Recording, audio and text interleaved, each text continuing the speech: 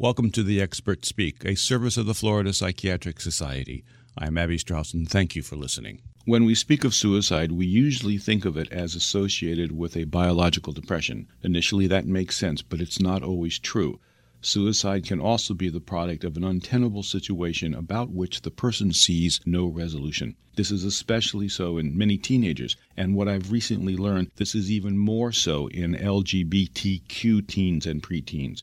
Donald Cavanaugh is a consultant on anti-gay bullying and coordinator of youth and family services at the Compass Gay and Lesbian Community Center of Palm Beach County. Mr. Cavanaugh, thank you for being with us. Thank you for having me. Because it's a good source of information, let's give out the website. It's Compass GLCC, one word, COMPASSGLCC.com. Okay. All teenagers go through developmental issues, which can include a lot of emotional fragility. But the group you work with are those kids who are also confronting gender identity issues, and their suicide rate is frightfully high. Let's, however, begin with the definition of the initials. What does LGBT stand for, and why do we sometimes see a Q added to the initials? LGBT stands for lesbian, gay, bisexual, and transgender. Originally, it was GLBT, but for some reason, people decided to switch it and put the ladies first. The Q is used frequently by people who work with youth because youth are frequently questioning their sexual orientation and gender identity as they reach puberty, particularly. What are the statistics about this group? How large a group are we talking about in our society? Nobody has an exact number. One of the problems is that the LGBT community is sort of hidden. Most of us will not raise our hand and say we're gay when people come around and ask. And that's true of the youth also. There's an estimate of between 4 and 10% of any population group would be lesbian, gay, bisexual, transgender themselves. And then if you look at people whose lives are affected by those lives, the number can get up very high. And those would be the family members and siblings and what all. But close people who would be affected if something happened to that child. So it still is a very large percentage of our society nonetheless. It's much larger than we're aware of, actually. One of the things that people always talk about is when does someone begin to realize or sense that there is a gender issue, an identity issue, an orientation issue? Is there an average age when kids begin to realize something is not what society might expect it to be? I'm not aware of any specific research that's been done in that arena. A lot of people think that kids realize that they're gay or lesbian as they approach puberty, but my sense is it's much earlier than that. I know in my own case, I was aware that I was different by the time I was 4. I didn't have a name for it until I was 7 when a classmate called me a faggot, and I asked my father what that meant. As you can imagine, it was not well received.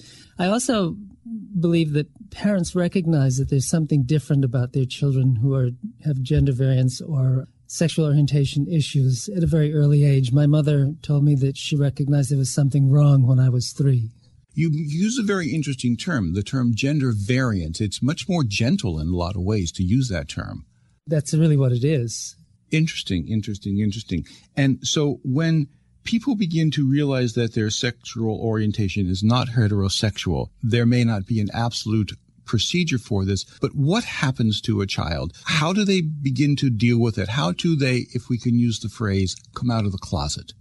I think talking about how do we use the phrase going into the closet, the work that I've done, the research that I have done shows that children know by the time they're 3 what society's expectation of their gender and sexual orientation, gender behavior and sexual orientation will be based on their genitalia. Now, 90% of the kids apparently can conform to society's expectation that if I have a penis, I'm a male and I behave this way. If I have a vagina, I'm a female and I behave this way. But that 4 to 10% that we talked about before, sometimes it just doesn't line up for them. So they ask questions which upset parents, and parents then say, you can stay, stop talking about that. Essentially what the parent is doing is putting the child in the closet at about age 3. So even at a very early age, there might be a sense of isolation or rejection by the larger community, which is their family. Very much so, very much so. What is a 3-year-old going to do if the parent says, you talk about that stuff and I'm not going to love you? The kid stops talking at 3. He wants the love and the nurturing. That's perhaps when a child, maybe unconsciously or without really the good cognitive skills that an older person would have, begins to feel, again, the rejection, the isolation, the separation. Right. To me, it starts at that age. You use the phrase that when the kid comes out of the closet, sometimes the parents go into the closet. I thought that was very clever. It's very true also. As far as I can tell from the work that I've done, people refuse to recognize the fact that they have gay children, even though later on many of them will say, well, I really knew that he was different or she was different, but I didn't want to admit it. So when they finally are confronted with this child whom they have said, you may stay, don't talk about it, now the kid is talking about it, well, what are they going to do? They run into the issue of being embarrassed. The shame of having a gay child is still pretty big in our society. They're afraid that they may be affected at work, that they'll lose friends, that their parents, so the kids' grandparents probably won't be able to accept this. It's really quite obvious. I work with a group called PFLAG, Parents, Families, and Friends of Lesbians and Gays. It's a setting that allows parents to come together and talk about their issues and what it's like having kids come out and what it means to them. And at first, you see that the parents are shocked, but as they get used to the idea, they come to the realization that it's not such a big deal. Most of the parents start out feeling bad for themselves. Mm-hmm. The child that I raised, the expectations that I have for a wedding and 6 grandchildren is now shot. But the reality is, of course, that's not the case. And the scope, though, the numbers of this are what makes us have to look at it. If we look at your statistics that you quoted, 4%, 10%, let's average off as 7%. We'll go in the middle. And there's 300 and some million people in the United States. That's 21, 25, 30 million people. That's a lot of people. It is a lot of people. It's a huge number when you think about it, but they're so well hidden. And the closet that starts at age 3 is so effective for most of us that when we do become older and wiser, I guess, we're still unable to talk about who we are. We'll stay, but we won't talk. It's the message that we've had from our families. And part of the work then that you've done is to be a mentor, to show these kids that when they start to confront these issues, to give them, again, the word, a mentor, a guide, and how to do this, and also to help their parents as well. Right. Helping the parents is critically important. I'm interested in an observation just because you are not in your 20s.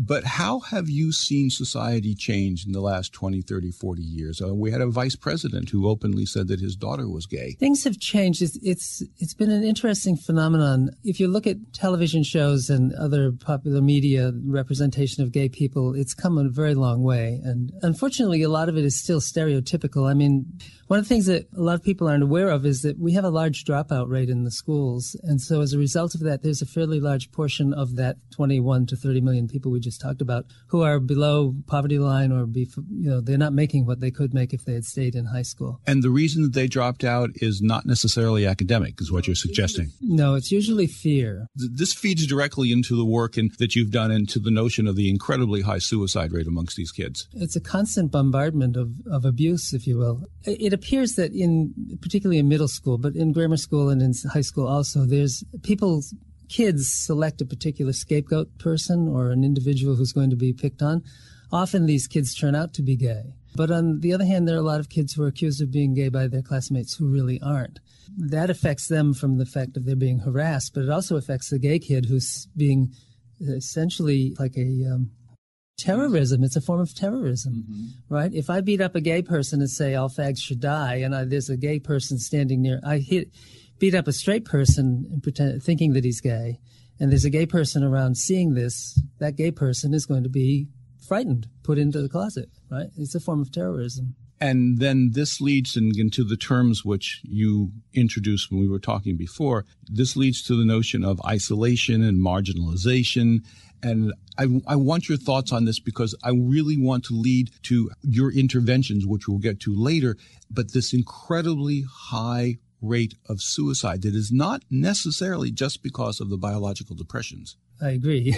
You mentioned previously the notion of increasing isolation. Right. And if a kid if he feels that he's gay or he's not certain, the cue that you talked about, right. If he's not certain, he may pull away, he may marginalize himself. I guess this is a very common. Well, yeah, it starts with sexualization. Homosexuality is sexualized by our society. It's one of the reasons why people react so negatively to the issue of homosexuality, because they believe homosexual equates to sex, which it doesn't do. In fact, if you look at the instances of cases where kids have gone to open up gay-straight alliances in their high schools, frequently the administration will say, we don't want sex clubs on campus because they equate homosexuality with sex, even though they're very definitely not sex clubs. So this sexualization is the beginning of the isolation process, because when people react to you because of who you are, as if you're some sort of a pariah, it puts you in a closet. It reinforces the 3-year-old kid's closet. You may stay, don't talk about that. And it makes them want to be invisible? Invisible, absolutely. From age 3, the child is hiding who he is or who she is because of that message coming from the parents. The isolation goes beyond that. As the gay kid is trained to stay and not talk about it, the heterosexual siblings are trained to keep the child in his place. So that means we don't recognize that issue. We deal with this sibling as if that issue doesn't exist. So when the child goes into society, those messages are coming from the heterosexual population.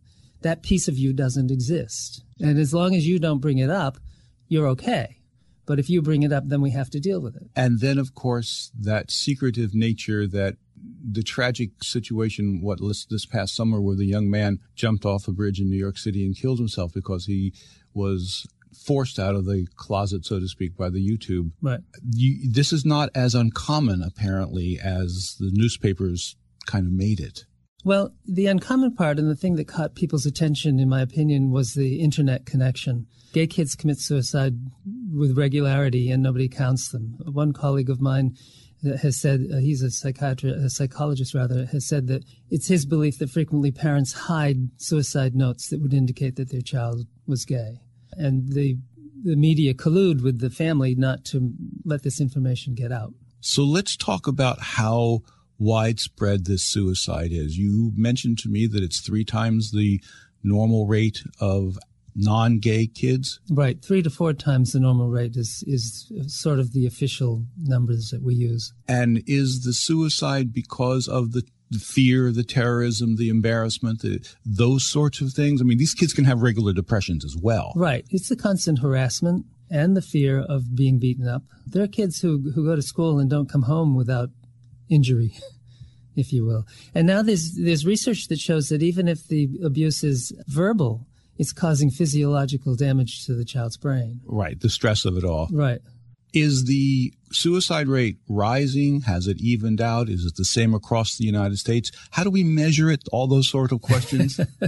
Wow, where do we begin? It's a big one, I know. It is a huge one. I've seen statistics. I've seen all kinds of different statistics, but one statistic that I saw not too long ago was that every 15 minutes a teenager in the United States commits suicide, and that for every suicide that's successful, there are 25 failures. And there's one estimate that up to 30% of teen suicides are affected or caused by sexual orientation or gender identity issues. So if there's a sexual orientation issue, then the risk is much higher. That takes me back, because these are the sort of things that simply taking a child to a counselor or a therapist or a psychiatrist and putting them on medications, it's not a simple thing here. We're talking about a very deep lifestyle, global issue that needs to be dealt with. It is. It's much more than just something you can treat with the drugs, in my opinion. Interesting. There is also a statistic that there is a higher rate of pregnancy amongst this group than in the non-gay community. This seems counterintuitive. I know.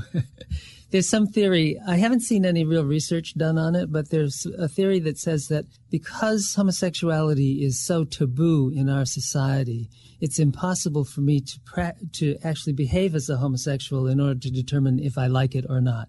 So I have to behave as a heterosexual, which is safe, to determine if I don't like it or not.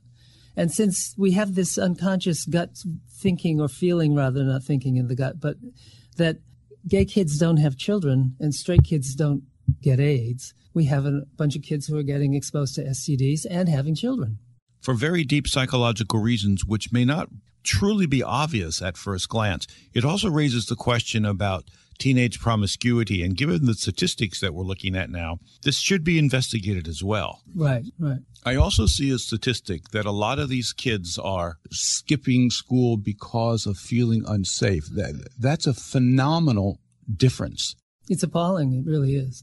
To the best of your knowledge, is that just all over the country, or does it seem to be more, if you have data on this, more in rural areas as opposed to urban areas, or we don't know that much information about this yet? I'm not aware of any research that would indicate or give us that kind of information. There's a program that the CDC runs, which is the Youth Risk Behavior Survey. It's conducted every other year, and any school, as I understand it, any school in the United States can participate. Mm-hmm. Palm Beach County schools in Miami-Dade and Broward all participate in that. But only about 6 states actually include the questions that the CDC provides about lesbian, gay, bisexual, and transgender students. They ask about how many kids are self-identify as LGBT, how many of them have had sex with a person of the same sex within a period of time like this, so that they can get a basic understanding of who's in the audience that they're asking the questions of. Most of the research that I have found is from the Massachusetts Youth Risk Behavior Survey, although Chicago and Wisconsin, I have recently found those, and the District of Columbia.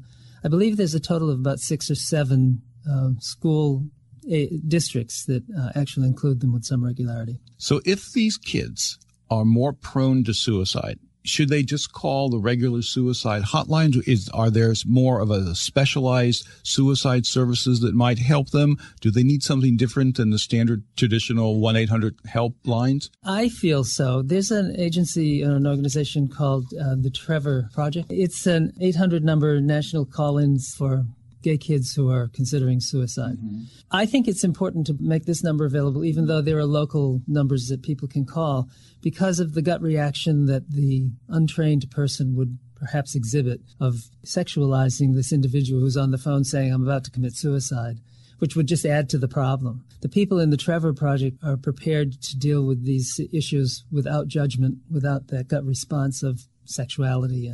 And their telephone number is?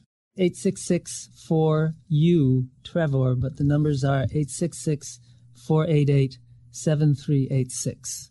And we should post that wherever gay kids can be found. Because they are much more prone. So this would be the sort of person who would listen and say being gay could be part of the problem and would not, maybe unintentionally, because I know a lot of the suicide lines, they really try. They're good. They're good stuff. But this is a subgroup.